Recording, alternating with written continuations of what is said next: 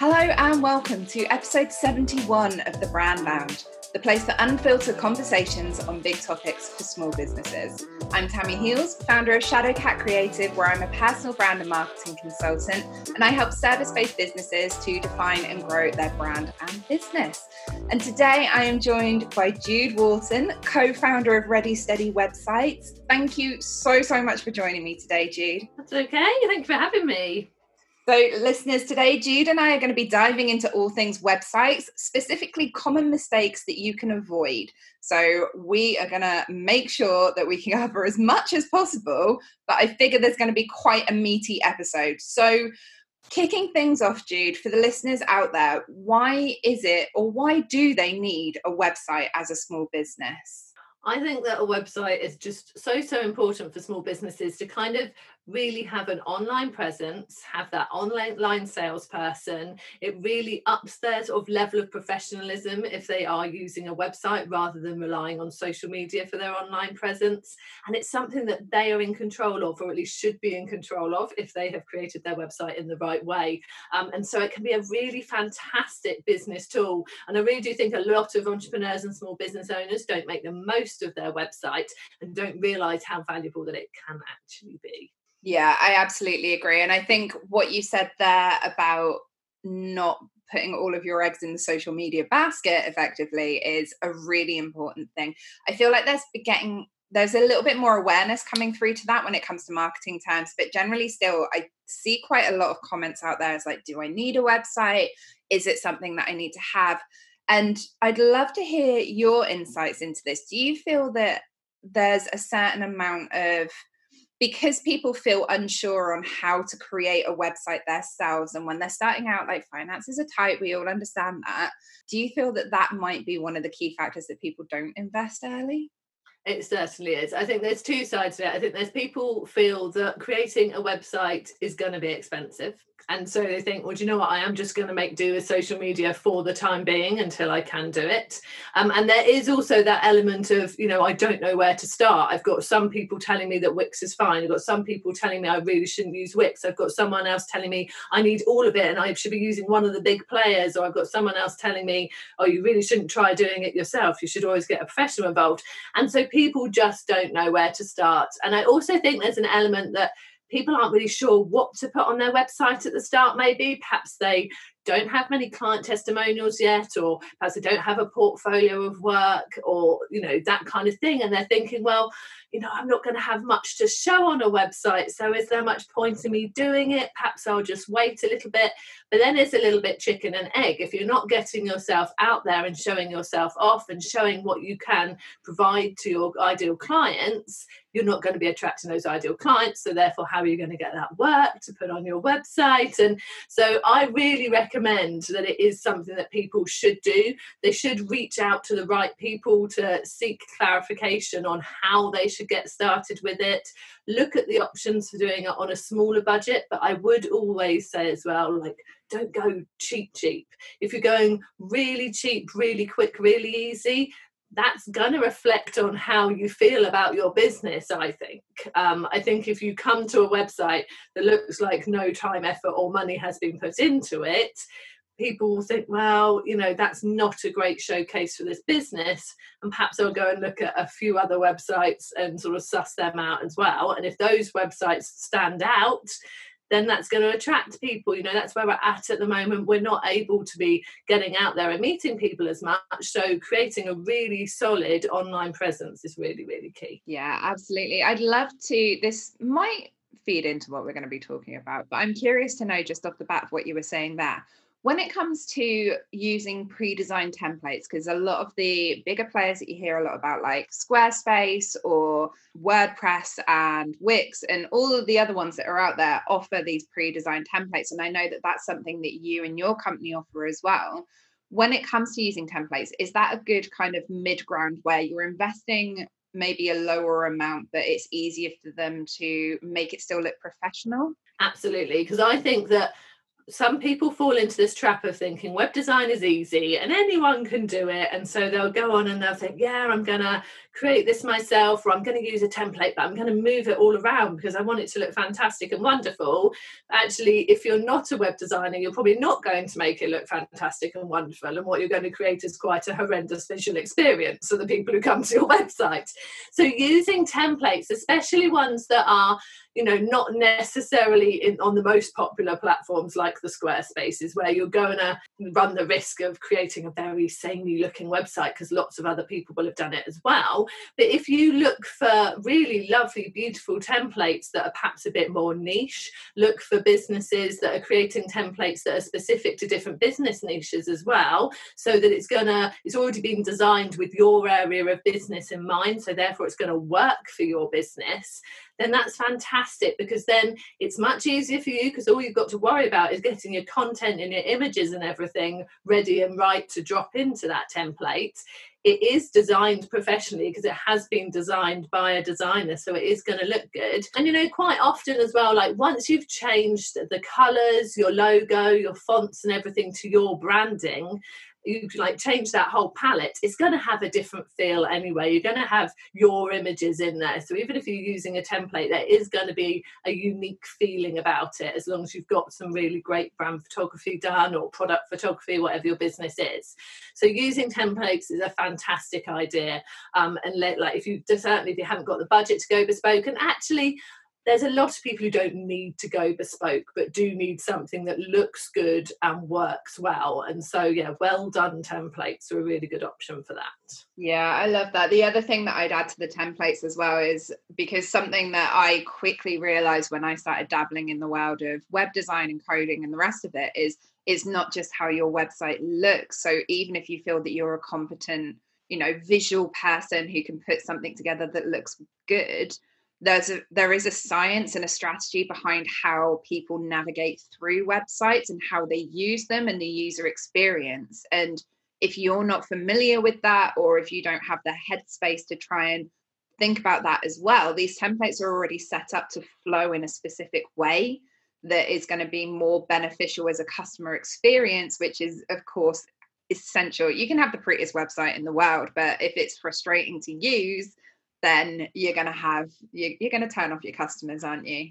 Yeah, absolutely. Yeah, definitely. The user journey through to make people kind of click on your goal of your website is really, really key to get right. And also page loading is really important as well. So if you've got a design background but not on the web, and you're thinking, I'm going to do this and I'm going to have this image and I'm going to have everything and I'm going to have videos loading straight away, it's going to be so slow to load, and you are going to put people off. That's going to affect your SEO if your page load speed's bad and everything. So yeah, if you don't understand all of that, then sticking to a template is definitely a good idea, so that you're not causing yourself loads of issues after having put so much time into creating this website, and then you've still got something that's not doing your business any good. That's pretty disheartening. Yeah, absolutely. I think that we've covered a good round for the basis of kind of how to get started if you're sat at those early stages, and especially listeners, if you're in the stage where you're like, I know I need a website, but I don't know where to start.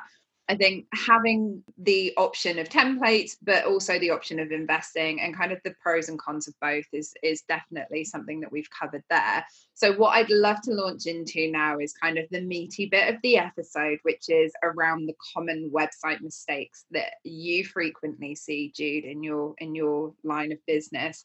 I made a few notes that I sent over to you, but you're kind of the expert in this area. So if you're happy to lead and pick one out and we can discuss that would be wonderful. So there are so many. So I wrote a list after you sent me your kind of ideas and things you'd like to talk about. I was like, well, yeah, no, I'll make a list of some of mine that aren't on there as well. So our two lists combined are so long, because there are so many common mistakes that I find people making. And I'm looking at my list now and thinking, like, what is that key one? What is that one that I want to pull out? And I got two, but we'll go with the first one first. So the biggest mistake, and this like is all encompassing, so it covers loads of things, is that people don't plan their website. They think, right, okay, I do need a website. I've decided that, yes, I do need a website for my business. I want to have a really strong online presence. They decide that perhaps the templates is the way that they want to go. And then they just go and pick a template that looks nice and then just start filling it with stuff. There's no kind of thought process to actually, right, what is the purpose of my website? What do I want people to achieve and do when they come onto my website? Who is my ideal client? Who am I aiming this at? What are they going to want to see when they come to the website? Then with those things in mind, thinking about, okay, so what copy do I need on each page? How's the flow going to go? How many clicks are there going to be from one page to the next to get to that final outcome that I want them to take on the website?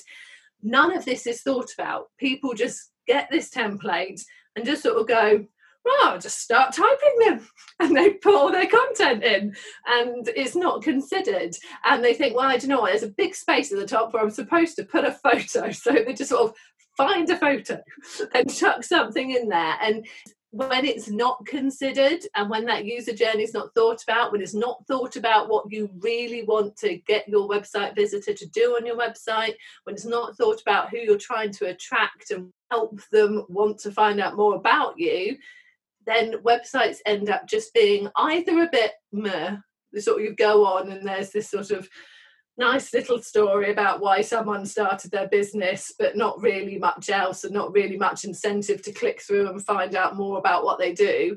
Or there's just this real jumbled approach, and it's all just very like, work with me, rah, rah, rah, rah, rah.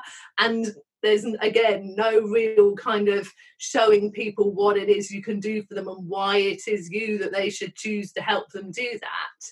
So planning a website is key, and people not planning it is one of the biggest mistakes, and really common mistakes. Like, I think most people get a template, chuck stuff in and go, that'll be all right. So yeah, plan it. I love that. So when we're talking about the practical side, because I love having some practical advice on here, I feel like there are always going to be two kind of options. So when it comes to planning your site from a DIY perspective, what would you recommend being the way to do it? Because I know how I do it, and I don't know if that's going to be the right way. So I'm going to let you go first. Okay, so I would always say start with your ideal client. Start with that person that you want to work with, or those people that you want to work with, and think about what is going to entice them to go further than your homepage on your website. So you need to be showing them on that homepage that you understand their problem or their need, like that reason that they've sought you out in the first place, that you have a solution for that, and show them how that they will feel or be once they have worked with you through that solution or used your product that is that solution. So they sort of on that homepage straight away, they're like, this is awesome, they get me, I really like the idea of what they're could help me with, and yeah, I want to feel like that at the end. So you've got that on the homepage. Your homepage is not about you, it's all about your ideal client. You then need to be considering the purpose of your website. So is the purpose to get them to buy? Is the purpose to get them to sign up for your service and pay for it? Or perhaps you like to qualify the leads first. So perhaps the main purpose of your website is to get them to book a call with you. But whatever that main purpose is, needs to be really, really nice and clear on your website as well. And everything needs to be leading to them doing that. So really thinking about that ideal client and that purpose of your website is where you need to start. Then all of your copy is going to be much, much more well considered. Like, you're going to be writing for that ideal client. You're going to be writing to engage them in that purpose. And then naturally your website is going to come about much better. And then you need to be thinking about, okay, so with that purpose in mind, what pages am I going to be needing on the site? So you create a site map. We do it with Post-it notes. We just like stick on a wall, like I want a home page, I want about page, I'm going to need an overarching services page, and then I'm going to need my 3 separate services pages from that, mapping it all out on the wall in Post-its.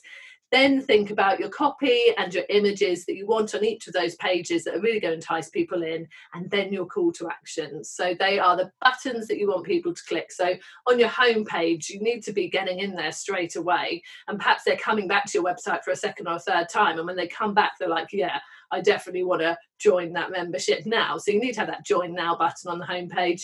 You also need to have a secondary call to action. So perhaps sign up for a freebie, or, sign up to my newsletter, keep up with my blog, sign up, that kind of thing. So that even if people aren't ready to jump in and book that call or sign up or buy, they can stay in touch. They can kind of keep an eye on what you're doing. You can nurture that relationship. So it's getting that ideal client, that website purpose focused in your mind first, thinking about the pages and how they're all going to link together with your sitemap, and then getting that copy and that content right, and getting beautiful images that's really going to draw people in and show off what you do the best it can. Yeah, I love that. I love that you use post-it notes. That's kind of similar. I tend to use like a sheet of paper and just draw squares on it for each page.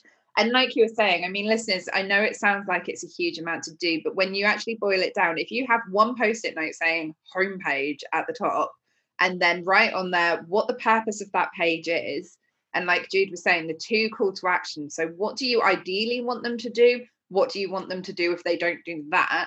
It will start to help you see how the site will be navigated by your audience and by your clients. And always approach it as someone who has never seen your own website before, and just sit there and go, how easy is it for someone to buy from me? Because at the end of the day, that's what we're here for. Like, our websites are there because we want to have clients, and that's kind of what we want to do. So how easy are you making it for them to become a client with you? And yeah, I think all of the detail that you've got there is absolutely brilliant. And I think the other option that I wanted to talk about was, if you're not going to be DIYing and you're like, you know what, that sounds like too much for me, I can't be asked. I would say, and let me know if you agree with this, I would say, even if you're using a template, investing in a copywriter to help you with your website. And I would always recommend specifically a website specialist copywriter rather than a VA who can do copywriting, or a blog writer who can do copywriting, because again, it's understanding the medium that you're using. Would you agree with that, Jude? What we always suggest people do is they give their copy a go first, because then it will be in their tone of voice. Because if people have perhaps already seen you, like on something like this, if someone's heard you on a podcast interview, if someone has seen you doing Facebook Lives, we're all out there in different ways these days, or even they've bumped into you at networking or been on an online networking call with you. That's quite often how people are going to find out about you first. Then they're going to visit your website. So your website needs to have the same tone of voice as you have.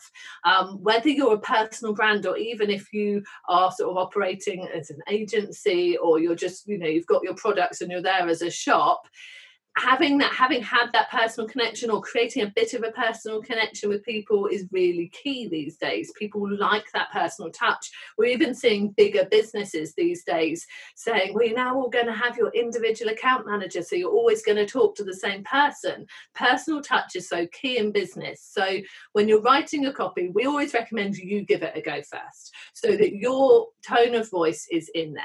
But then if writing isn't your strong point, we then do recommend that then you can hand that over to a copywriter, and they can really get a feel of what you're saying. They will have had a conversation with you as well, so they will be hearing how you speak and getting a feel for your tone of voice, and then they can work with what you started with. So that's the way that we recommend people do it. But again, we know that budgets are tight, so even if you can't get a copywriter to write your copy, we always feel, again, if there are copywriters who are happy to do tweaks, or even if there are proofreaders who are really good at reading like website copy, sales copy, getting somebody with a bit of know-how to look over it for you before you actually put it out there really is a good tip, because it really lets you down if it's got mistakes in it, if it waffles, if it's going off point, then it is really good idea to make it that it's, it's good, that it's like that conversation you're having via website is gonna work. Yeah, absolutely. So you've always got the 2 options of doing it yourself or working with other specific professionals that can help you at various levels to bring the website to all singing, all dancing. So we've talked around like the basic flow and format. You said that you had another common mistake that you had picked out from the list. So do you want to share that with the listeners now? So the other common mistake, so this comes right at the other end. You've done it all. You've created your website, and then people don't seem to remember to test it on mobile, which is such a big problem these days. So people often will be creating their website on a computer, or they've had someone else create it for them on a computer, and whenever they've reviewed it, they've looked at it on a computer, and then they forget to check out what it looks like on a mobile. And over 50% of web browsing is done on mobile phones these days, and then there's even more on top of that that's done on tablets and other mobile devices. So the amount of browsing that's actually done on a computer is a much smaller percentage. So your website needs to be awesome on a mobile phone. And still too often I go to websites where images and headings are sort of vanishing off to the right of the screen because they don't fit, or pop-ups come up and you can't get out of the pop-up because the little cross to click on the pop-up is off the screen, and then you're stuck. You literally cannot look around their website. Now, if they're clever, they should have a cookie to show you've already been served that pop-up within the last day or whatever, so when you go back in theory it shouldn't come back up. But if they're not clever enough to get their pop-up to fit on the phone right, they're obviously not clever enough normally to put that cookie in as well, so then the pop-up will reappear again.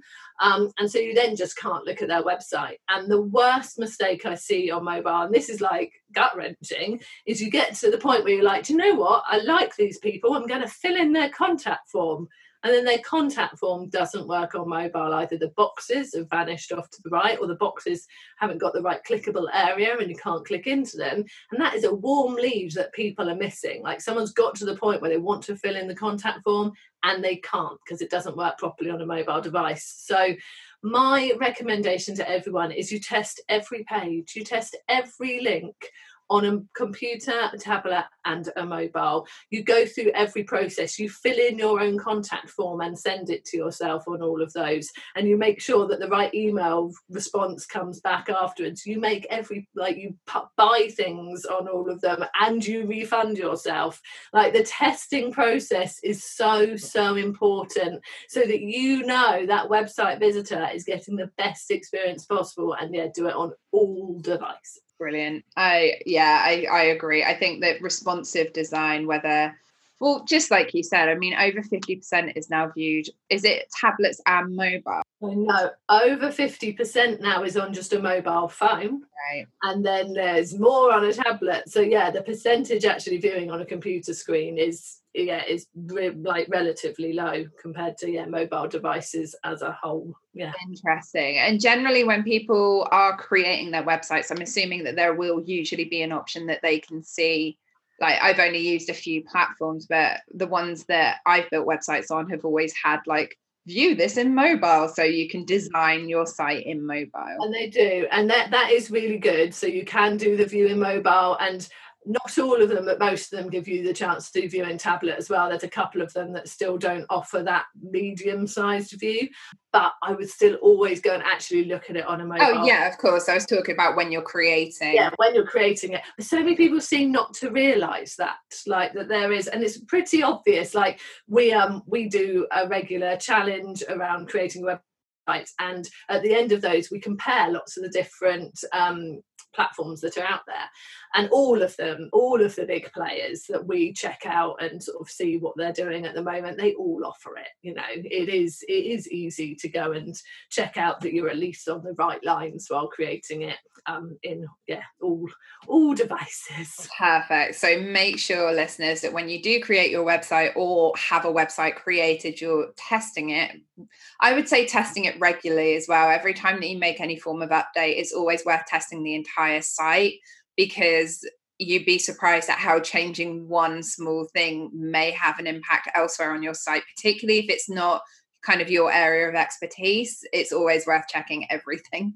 Absolutely, yeah. Any changes like that, it's probably fine just to check out that page. But yeah, if you've decided to add in a new contact form, or yeah, you've put in a new button somewhere, yeah, you just need to check. Perfect. So one of the common mistakes that I come across with my clients, because whenever I work with my clients, I tend to do like a brand review, like a review of their online presence. And there are 2 points that I would love to discuss from a brand perspective when it comes to websites. One is inconsistencies across the board. So your brand that you're showing on your social media profiles, it looks so different to your website that it can be really confusing for your customer. If they've gone from your Instagram profile and landed on your website, and then they almost double guess whether they're in the right place. Is that something that you find is, well, I'd love to hear your thoughts around that, really. Yeah, we have quite a lot of people who, when they come to do their website, they sort of decide, right, well, now is the time. I'm just going to make some tweaks and changes to my brand. And then, yeah, they seem to forget to do it elsewhere. It's almost like this, oh, yeah, my website's all new and flashy and amazing, and I'm putting myself out there really professionally. And then, yeah, it doesn't change everywhere else. So it absolutely has to be consistent. We, in our more traditional web agency, not Ready Steady websites, we do branding as well. And so we're always saying to people that everything has to be consistent. Whether you've got your logo on the side of your van, you've got a uniform, you're putting leaflets out there, you've got your social media, you've got your website, every touch point has to look the same, because it will stick in people's minds. You know, if they see your van driving around for whatever you do, and then they notice your leaflet in a village hall, or then they come across you on social media, or they hear somebody saying your name, saying, oh, do you know what, these guys are great, and you think, oh, do you know what, I've seen that name around, then they're going to go and try and find your website, because that's what people do when they start to really get interested. So yeah, if they then hit your website and it doesn't look like all those other touch points they've had with you, then like you say, it absolutely will make them think, oh, perhaps that's a business with a similar name and I've got the wrong place. And yeah, so yeah, it is so important to have consistency with your branding throughout. Yeah, I think it also reflects back to what you were saying earlier about tone of voice as well, which is why I always feel like if you can invest in a copywriter and a brand photographer, those are really good investments, because you then have images and a way of speaking that is polished and consistent across everywhere. So not only do you look the same and feel the same, you sound the same, and you're eliciting the same emotions across every platform that you're in. Yeah, brand photography, we really advocate it. It's so important, because like you said, you're putting your photos on your social media, so you have a brand photography shoot and you're going to be using those on your Instagram, they're going to be your Facebook group header, you know, all of those things. And then to see those photos, you come to the website and the image from the Facebook group header is also the header on the website. Immediately, boom, I'm in the right place. And also, like anywhere, you want to have good quality photography, but it's particularly important on your website. Like, you want to have nice high resolution images that are going to look good, really show you off, show your products off.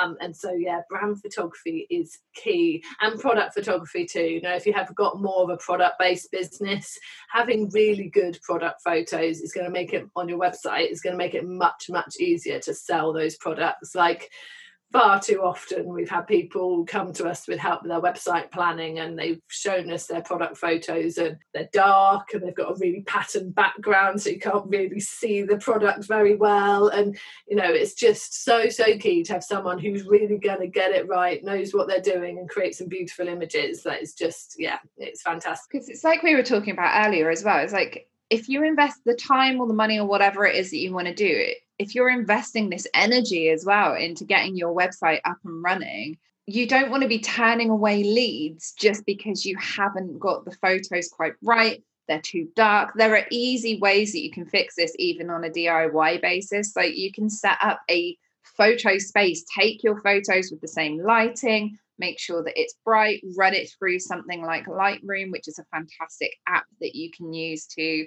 get consistent editing onto your photos really easily. If you're not in that position to invest in brand photography, I mean, it's just essential, isn't it? Your brand needs to be consistent everywhere to, like you said, show you in your best light, but also reaffirm your customers that you are the right person for them. It is key. And we often say as well that images will make or break a website. Like, you can have the most well thought out, laid out, well designed website, but then if you fill that with really dull, uninspiring photos, or you have branding on there that isn't working and isn't right and isn't consistent, then yeah, like you said, you've invested all that time and effort into doing it for no reason, essentially. So yeah, you do need to be prepared to get it all right. And I was talking to someone the other day who is going to be coming and creating her website with us, but I loved the fact that she said to me that it's like, I love it, I want to use this template, and you know, I'm in,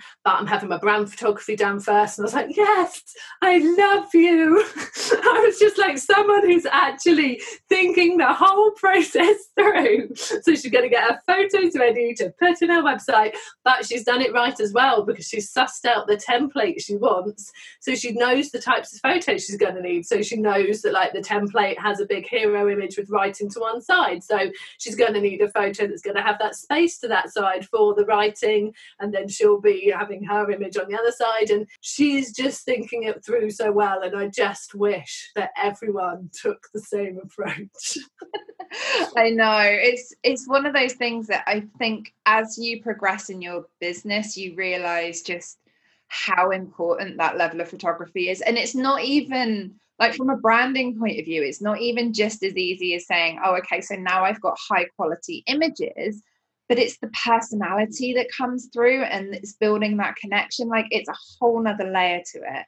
Because if you have, like you were saying, just kind of generic branding, generic photos, not only, even if they're high quality and they're perfectly well lit and they're fine, like, you're not going to capture the soul of the clients that you want to work with in the same way, because they're not showing the person that you are. And this is something, I mean, I've done many episodes and spoken about this many times. I think it's carved into the side of my soapbox that, you know, you need to show who you are through your branding, because the worst thing that you can do is your clients sign up with you and then they'd be like, oh, you're not what I was expecting. Yeah. No one wants not a good start.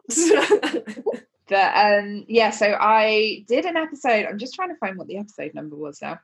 I did an episode 35 with Olivia from Brand You Photography, where we talked around storytelling with brand photography. So listeners, if you're tuning into this one and you're like, oh, I'd love to know more about brand photography, go and check out episode 35, because Olivia gives a really good breakdown of the different types of photos that you need to craft a compelling brand story. Olivia is fab. I'll just re-echo that. So, yeah, fantastic. It really is essential for when you're planning like your online presence, not just your website, but your presence as a whole. So I have a few other, let's do some more like quick fire common mistakes that I'd just love to hear your insights, and if you have any advice to kind of work around them, because these are things that came up when I was doing a bit of research for this episode that I think will be questions that the listeners might have.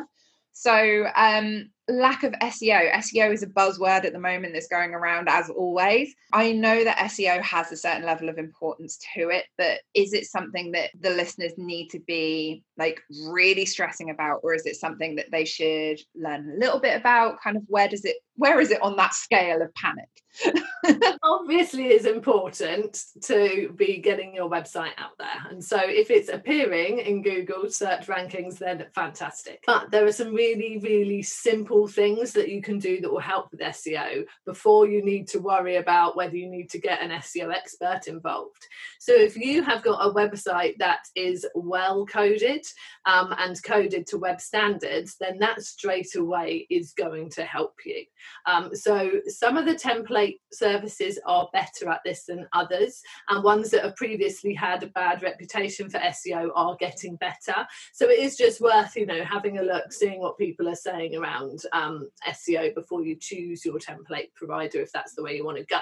But so yeah, coded to web standards is a really key thing. So if you've got the right template, then that's great. So that's not a term that I'm familiar with. So I'm going to just ask, what does that mean, and how do we tell? So there are web standards out there, and I'm trying to think, they're called WW3C standards, something like that. And so they're things like your website is accessible, and that kind of thing. And because if your website is accessible and can be read by text readers for people who come to your website who are blind or partially sighted, then if they're good to be read by text readers, they're good to be read by bots that Google and the other search engines, I'm sure are still out there, but not many of us are using, will be sending out to index the websites. So, you know, if you're working with a really decent web developer, then, you know, they are going to be coding a website and should be coding it well. You know, things like WordPress that power like over 40% of the web these days, you know, over 40% of the websites out there are sitting on WordPress. WordPress is all coded really, really well. So you know you're in safe hands there. In the past, Wix has had a bad rep for SEO. So that tends to suggest that either perhaps some of their coding is not quite accessible, or that their page loading speed is poor, because that is another thing. If your pages are loading nice and quickly, you are going to have better SEO. And that's something you can test quite easily by going to a website called GTmetrix. And you go to GTmetrix, you put your web address in, and it will give you a score. And if you're ranking C or above, it's done A, B, C, D, following on. If you're ranking C or above, you're all right. If you're lower than that, then you're going to need to look at what's slowing your websites down. And it will give you some hints and tips around what it probably is. And more often than not, it's going to be that your images are too big and you need to compress them a bit, that you have got video actually on your website, which is a bit of a no-no. You should have your videos somewhere on like Vimeo or privately on YouTube, and then you embed that code onto your website so that your website itself isn't actually hosting the video, because that will slow it down. Things like having video that automatically plays as well is a bit of a no-go too. So these are all things that you can do. Like page speeds is a really big thing. Back in the day, people would tell you to have this massively keyword rich content, but what really happened there was your content then ended up just being really disjointed. It was all like people were concentrating too much on getting all the keywords in there, and then as a normal person reading it, it didn't really flow particularly well. And so Google actually now is picking up whether websites are written for normal people. They're actually wanting to see properly flowing text and content, which just comes back to what you said about, you know, getting a copywriter who really knows the web, is an expert in writing copy for the web. They'll get your copy right. Because it's great to have keywords in your headings, it's great to have keywords as your page titles, but actually cramming them all into your general content is much more important to write that content to appeal to that ideal client, and to actually like be in your tone of voice and encouraging people to work with you. So yeah, don't worry about cramming in too many keywords these days, because Google wants to see things naturally. Also, if you've got pop-ups, definitely use pop-ups, just don't let them pop up too quickly. Google doesn't like that. So you need to have someone on the page for at least 30 seconds, so they've done a bit of scrolling and looking around before a pop-up comes up. It's actually a good idea to set pop-ups based on page scroll rather than time on the website as well. So, you know, they've scrolled sort of at least halfway down your homepage, they're having a look, that's showing they're actually a bit interested. Then you could have a pop-up saying, did you know we've got this event coming up, or would you like to sign up to our newsletter, if you want to. Some people hate them, some people find they convert really well. That's something you can try out with your ideal clients on your website.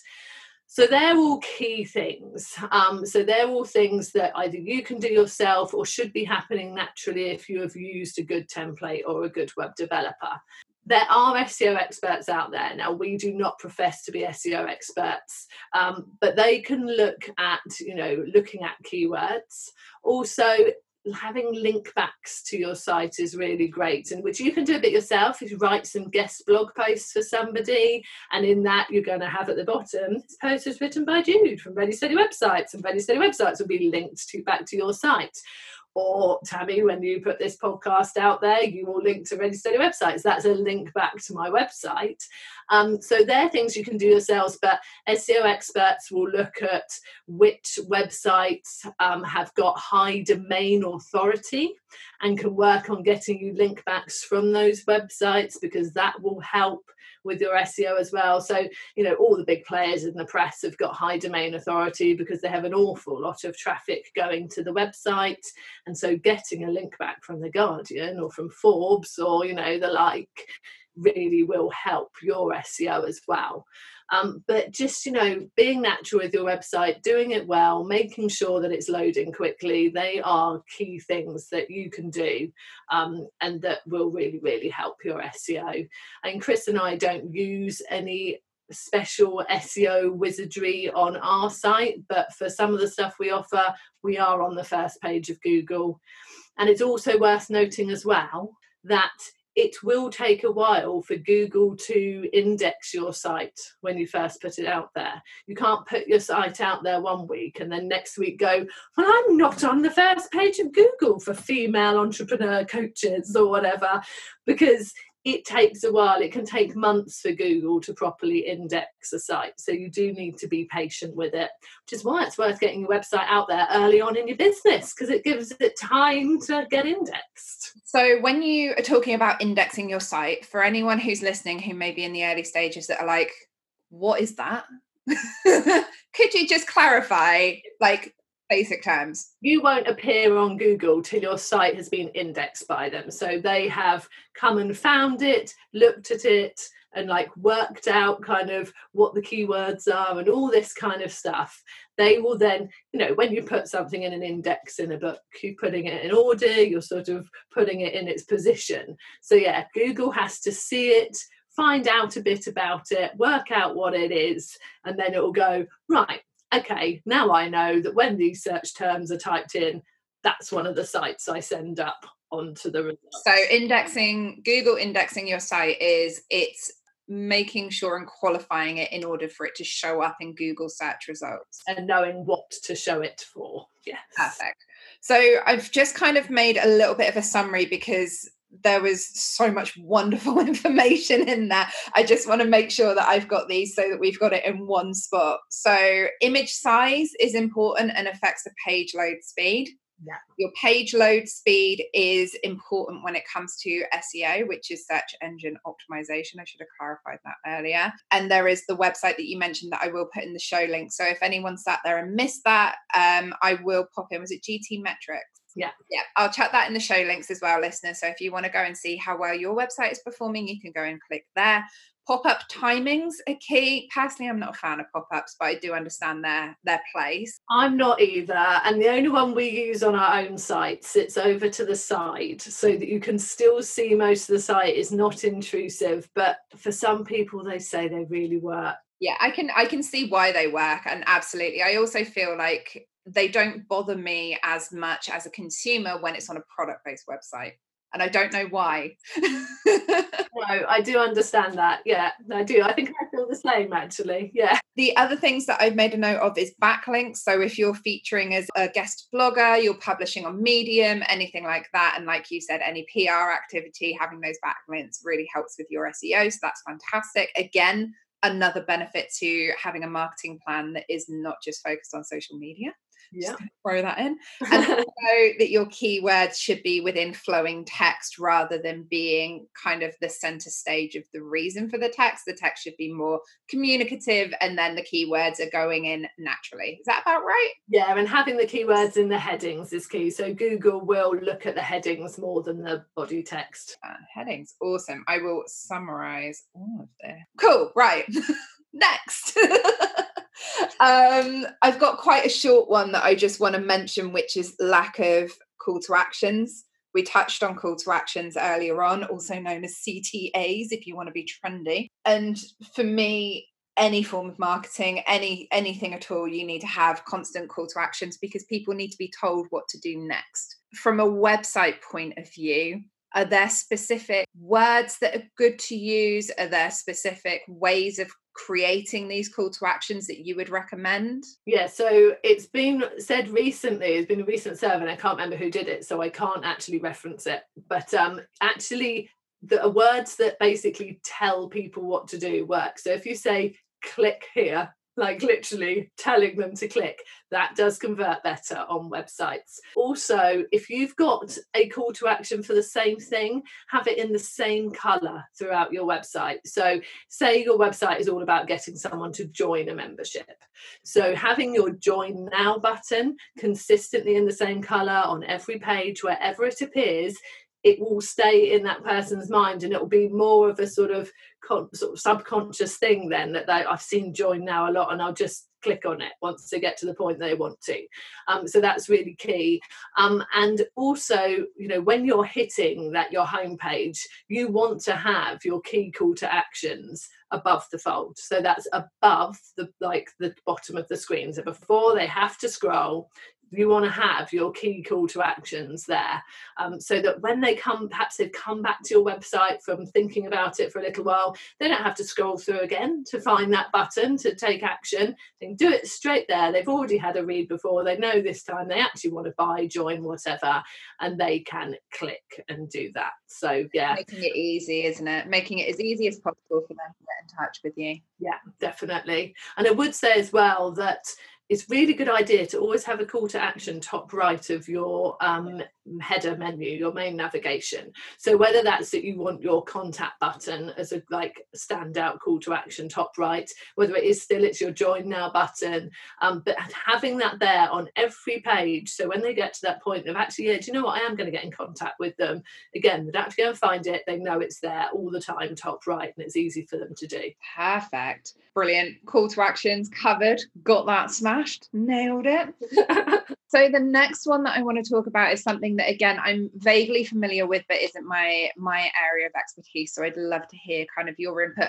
I understand that this is going to be a bigger conversation, and it's something that I might need to do a separate episode on, but kind of the key policies that you should have on your website, because there is a certain amount of responsibility that you need to take as a business owner in order of having these. So could you just talk a little bit around the policies that you would expect, or the ones that you maybe include as standard on your websites? Yeah, so you have to have a privacy policy. So on that privacy policy, you need to tell them how your website visitor, how their data is being used. So whether that's that you have cookies on your website, so that you're tracking people, so they're not served up pop-ups too much or whatever. So you need to say if you're using cookies and what the purpose of those cookies are, so people understand that. You also need to say if you're using anything else like a Facebook pixel on your website to track people coming from Facebook and seeing if they're actually converting and taking action. Anything that you are using that is tracking some form of data on your website, you have to make it obvious in your privacy policy what it is and what it is being used for.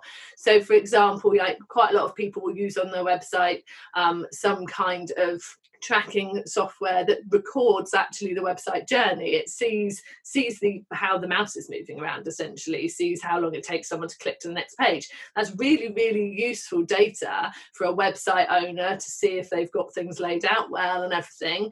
But again, you need to tell people if you're doing that, because as much as you can't tell who that person is doing that, you don't know their name and everything, you can probably track perhaps where they are in the world, and so you are taking a little bit of data, and so you just need to make that really, really clear. Then if you're getting any kind of further information from them, perhaps you are getting them to sign up to an email list, perhaps you are taking payments, perhaps you're getting people to join a program, whatever, you need a separate terms and conditions policy on your website, and that will tell everybody what you are doing with their information. If they're signing up to your newsletter, saying, I'm literally just going to use your data for the newsletter, you also need to tell them again where their data and everything is being stored. So if you are using ConvertKit, you need to say we're using ConvertKit, and it's a good idea to then link off to ConvertKit's privacy policy and everything. We are using, we're using Stripe to take payments, link off to that. So you need to make it clear everything that you are using, where their data is going to be stored, and have that in your T's and C's, so that they are aware of that, and that they have to, when they're signing up to anything, actually opt in and say, yes, I've read the T's and C's, I am happy with all of this, I click this box to say, yes, I will sign up to a mailing list, or I will make this purchase. So yeah, that they have actually said that they are. I absolutely read those terms and conditions 100%. Yeah, sure. We all read them thoroughly, don't we? But whether you read them or not, if you're saying you've read them, you know. Yeah, absolutely. But they have to be there. You have to write them. You have to have them there. And obviously, like for us in the UK, we have now come out of the EU. So GDPR is slightly different for us now, but it essentially still exists. So it's still very important to check out with an expert in that area of things that your privacy policy, T's and C's and everything comply. That's really key. When it comes to writing these policies, because I don't know about you listeners, I could write this, but I can't guarantee that it would be to the level of detail, and because it feels like it's a very it is a legal responsibility as a business owner, I'm assuming that there will be templates. I can't remember where I got my privacy policy, but I know that I didn't write mine. I customized mine from an existing policy that I think I purchased or I had written for me.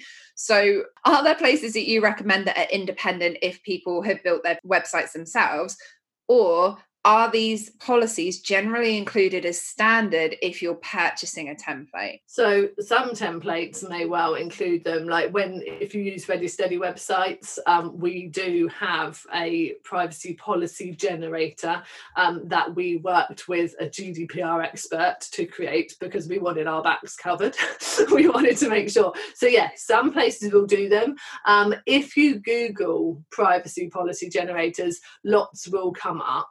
And there are some that are better than others. And also we do kind of put in a bit of a caveat and say, there may be things specific to your industry that you need to be aware of. So it might be worth going and seeing, if there's someone that does specialise in, privacy policies for your sector. I can't think of any sectors at the moment, so they're not coming, but, it's always worth just going and checking out if there are anything specific that you need to include in there. Okay, cool. So generally the advice would be look for a generic privacy policy, but I feel iffy just Googling privacy policy and pulling one off of there. So are there established UK companies that offer this kind of thing? One thing that I recommend, the ICO website, so the Information Commissioner's Office, they're the people that do all of this stuff for the UK. They have got some quite good advice on there. It's like, they will give you hints and tips and guidance.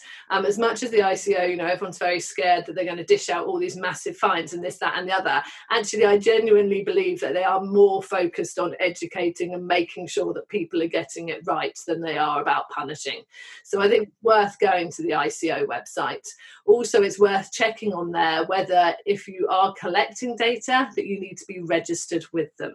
And if you need to be registered with them, then you need to put that registration number onto your website. So that's, the ICO, if you're in the UK, is a really good place to go and, just check out that you are ticking all the right boxes. Perfect. What I'll do is I'll chuck I will carefully place the ICO website link in the show notes as well. So yeah, listeners, you can go and have a look there, and hopefully that will give you any other questions that you have around policies. I knew it was going to be quite a beefy one because when it comes to policies, I believe that there are other ones that you should have as standard. How you function your business, how you run your business, diversity, inclusion, all of that kind of thing. But I feel like that's definitely a bigger conversation than we can have now. Well, on your website, it's definitely privacy policy, T's and C's. And there we go. Yeah.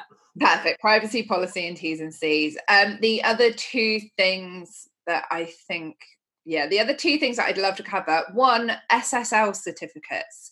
So listeners, if you're not familiar, I believe that the SSL certificate is to show that your website is secure and can be trusted. Is that correct? Absolutely. So when you go to websites these days, in the box where the web address is, you'll either see a nice little padlock next to the web address, which shows that the website's secure, and that's what you want to see, or you will see the words "not secure," and you definitely don't want to see that, especially if it's a website that's trying to take payments and things like that. Don't enter your card details. So yes, so an SSL certificate is the thing that is needed to make that website secure. Now, a lot of web hosts will provide SSL certificates for free, or for a nominal fee. It's not expensive, but it's needed. And your website being secure is another key thing around the whole GDPR data protection. So you do need to do it. Yeah. Awesome. So just double check on your website. If you're unsure whether you have an SSL, look on your website. I always recommend opening up, if you're viewing your own website, I always recommend opening it up in an incognito tab. So on Google, so I use Chrome as my browser, but you can open like a tab that doesn't track anything that you've done before, is it? It's like a clean slate when you're searching, that isn't impacted by your search history. So it won't automatically jump to web pages that you've been to before. It won't show links that you've clicked before or anything like that. If you log into if you open an incognito tab, check out your website, see if you've got that certificate at the top left, the little padlock. And if you don't, talk to your web host as the first port of call, and just get that sorted, because like Jude said, it's super quick, it's super easy, but so impactful when it comes to people feeling safe in using your website. I've had sites where you literally can't get on them because it comes up with a warning, whereas like this site is insecure. This site is not secure. It may be insecure. It might be insecure. It depends on how badly you've made it. My first website, I think, must have been quite insecure. It's also another one that affects SEO these days as well. We'll look at it. So yeah, it's a key one. Brilliant. And something that's so easy to find out about, I think. Like, that's quite a nice, easy one that you can double check on. And the other one that I just wanted to touch on briefly, which I feel is a mistake that I see often and also have done myself very frequently, is not having analytics and tracking how your website is being used. Yeah, analytics, Google Analytics are brilliant. Everyone should be using Google Analytics on their website, and there's so many reasons for it. So we will look at our analytics every month. At the end of every month, we will be having a look at how many unique page views we've had on our website. We will be looking at where those visitors have come from. So if they're coming from search results, we look at what they're searching for. We will look at which social media platforms are working better for us, and then that helps us know which ones to focus on. Also, we have referrers who refer to us. We have our link in the bottom of people's website footers of websites that have been created using us. So it's really interesting to see which people are sending more traffic to us, and then we can look at doing collaborations with them. And it's just such a useful business tool, and one that is definitely worth everybody using. So yeah, highly recommend it. I mean, there's some bits of it that perhaps you don't need to focus on as much. If it really doesn't matter for you kind of where in the world your website visitors are coming from, because you're doing everything out there on social media and you're attracting everyone from everywhere. But for other people, it might be really useful to see, well, do you know what? I'm a UK-based business, but nearly everyone's coming from Australia. So perhaps I need to be sort of looking at that. And so, there's so much to look at on there, and you just need to think what's useful for me and my business? What am I going to focus on? And then, yeah, we compare the figures every month, and it helps us with our marketing. Yeah, absolutely. And this is something that I've only recently started with, a bad one. I've really started doing it and leaning into it and taking my analytics and measuring them each month and seeing the change in the growth. And it has influenced the way that I've marketed my business so much more than I ever expected it would. And again, it's one of those things that I always do with my clients, but I've never done with myself. Always the way, isn't it? I mean, I think the reason was that I could never really see how because I already had my marketing plan. I couldn't see how the analytics were going to influence that, other than showing me kind of what was happening on the website. But exactly what you were pointing out there, Jude, looking at where people are coming from, both geographically, because, hey, blog content, marketing content, trending topics that are happening in those regions, that could be wonderful ways of you getting more within the high profile content subjects, if that's something that you want to do. Seeing which social media platforms are performing best may help you to either focus your efforts or ditch platforms that aren't working for you, so you free up your time and your marketing efforts. And also, like you said, the unique page views and the referrals are really key to see kind of what's working really well for you, and then having a look at those pages and working out what's different about them or what it is that's hitting home can really influence the way that you then build the rest of your site. Yeah, definitely. I'm a huge advocate of analytics now, and yeah, I highly encourage you, just even if you're not sure what all of them do, just have a look at those key things like your unique page views, where your referrals or where your platform, where your traffic is coming from. Even those two things can tell you so much. Yeah, definitely. Perfect. Okay, so we talked a little bit about Facebook Pixels earlier as well as part of the analytics and tracking. Is that something that's easy for our listeners to install themselves? Yeah, it is. I mean, there's guides out there for how to do it. I'm falling out of love a little bit with Facebook at times. Well, Facebook ads used to work so fantastically well for us, and so we'd have the pixel on our site, and and it would drive so much traffic, and people would actually convert. And Facebook ads is harder at the moment to actually get any meaningful traffic from and get conversions from. They themselves have changed things. Apple have changed some things around allowing Facebook to have access to sites on if you've got using an Apple operating system. So yeah, and it's worth having on there. It's definitely worth having on there, having a Facebook Pixel, but whether you use it for ads or not at the moment is something that, go and speak to a Facebook ads expert, but it's not something that we are finding particularly great anymore. So I'm curious to know, I've never asked this question or Googled it, so I don't know if no such thing as a stupid question. Facebook Pixel you put on your website, but does that also cover Instagram?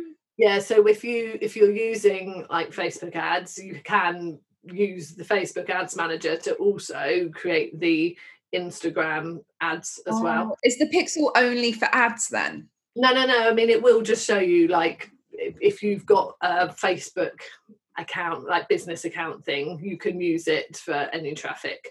I don't pay a huge amount of attention to it, I'll be honest. And if you've got the Facebook Business Manager now, I've noticed that when people are commenting on my Instagram posts, it tells me in the Facebook Business Manager. So it has all become linked together. Only if you've chosen to link your accounts, though. So yeah, I mean, if you've got two accounts that you're not haven't linked up, then no, it's not.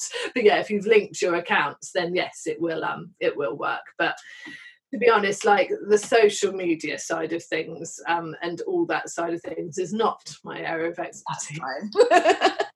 Sticking with just the websites. That's absolutely fine. And the last question that I have for you would be, there is always talk around content and things. I'm a huge advocate of having a blog and blogging because I love to waffle. So are you an advocate for having a blog on a website? Do you feel that it is, I don't want to say essential because I feel like, but do you think that it is beneficial to have a blog on the website provided you can be consistent with it? And that's the key thing. If you can be consistent with it, absolutely. Because it's a very easy, non-salesy way to send traffic to your website. So you can, if you've got a weekly email that you send out, or it's great social media content, to be putting out something that's really useful for people, or is just really showing off your expertise in a non-showy-offy way, just making people realise that you're there, sharing your journey with the people who are interested in that. It's a fantastic way of drawing more traffic to your website, which you need to be doing again for SEO. You need to be sending traffic to your website. It's also, if you're writing blogs well and you are getting those keywords in the headings and you're using, like at the moment, the 5 top tips, or having a number in your blog heading at the moment is really good for SEO. It will draw some like natural traffic in as well. But, I really, really, really do advocate having a blog. We have a weekly blog. And if you yourself don't feel that you can commit to writing a post every week, either do it less frequently, once every 2 weeks, once a month. I'd say once a month is the minimum. If you can't commit to once a month, then it's possibly not worth it. But, you know, there are periods of the year where we get really busy. I know when they are. So I will put out a plea to people I know through networking and things and say, anyone want to write me a guest post, which Tammy may have done in the past. Go and check out the Ready Steady website. Yeah, and I've got content then. And when I did that, I was absolutely astounded at the response I got. And so therefore I am supporting other people to get link backs, but I'm getting content that's relevant to my audience. I'm helping them in areas that surround the website, not just the website stuff. And so, yeah, I really, really rate it. When we send out our weekly emails, I look at the clicks that have had through on those emails. And more often than not, it is the blog post that has got the most click through from the email than anything else. So they are really worth doing. Yeah, I agree with that as well. I see with my weekly email that goes out that generally if I share a blog post in there or the podcast, those are the two that tend to get the most clicks come through. And you can, listeners, if you have a podcast, and it's something that I'm doing shortly, hopefully, or by now, depending on when this episode comes out, having a blog related to the podcast episode. So if you are a podcaster, writing a short blog post that summarizes the key points that you were talking about in that episode, having your episode widget put in there as well, and then having that on your website. If you can commit to doing a podcast once a week, once a month, whatever, you've automatically got a blog post on there. So you're going to be helping with the SEO, exactly as you were saying, Jude. Absolutely, definitely. And also that's really good because people like taking on board content in different ways. So one person who likes listening won't necessarily read, but somebody else who doesn't really like absorbing content listening will want to read a blog post. So then you're also appealing to a wider audience as well. So yeah, it's a really good idea. Perfect. So we've covered a huge amount today. I would love to know from you to the listeners, from your area of expertise, when it comes to one simple thing that they can do today to improve their website, what would it be that you would recommend? So if you've got a website already, just go and cast a critical eye over it. Just go to it, like you said earlier, like you haven't looked at it before, and just think about all the things we discussed today and think, right, is it working well on mobile? Is my homepage copy really appealing to my ideal client? Or have I literally just written my autobiography on there? Are my images stunning and stand out and showing off what I do? Just go and cast a critical eye over your website and consider what we've discussed and make a note of everything you think, yeah, no, that's letting me down, that's not as good as it could be, and then take action and change them. Perfect. There we go. Some practical actions today when you've had a cup of tea to recover from the sheer amount of words that we've put towards you today. Thank you so much for joining me today, Jude. Where can the listeners find more about you online? So we're basically Ready Steady Websites everywhere. So we are readysteadywebsites.com for our website. We are on Facebook as Ready Steady Websites. We're on Instagram as Ready Steady Websites. And they are the two platforms that we concentrate on. So yeah, you can find us there. Fantastic. So I'll pop all of the links in the show notes along with the websites that Jude has referenced throughout this episode as well. And be sure to come back here on Thursday when Jude will be sharing her business journey so far in the next brand story episode. And until then, I would love to know which of these points have been the most helpful to you. So come on over and join us in our community on Instagram or Facebook. And those links will also be in the show notes. I will see you in the Brand Lounge.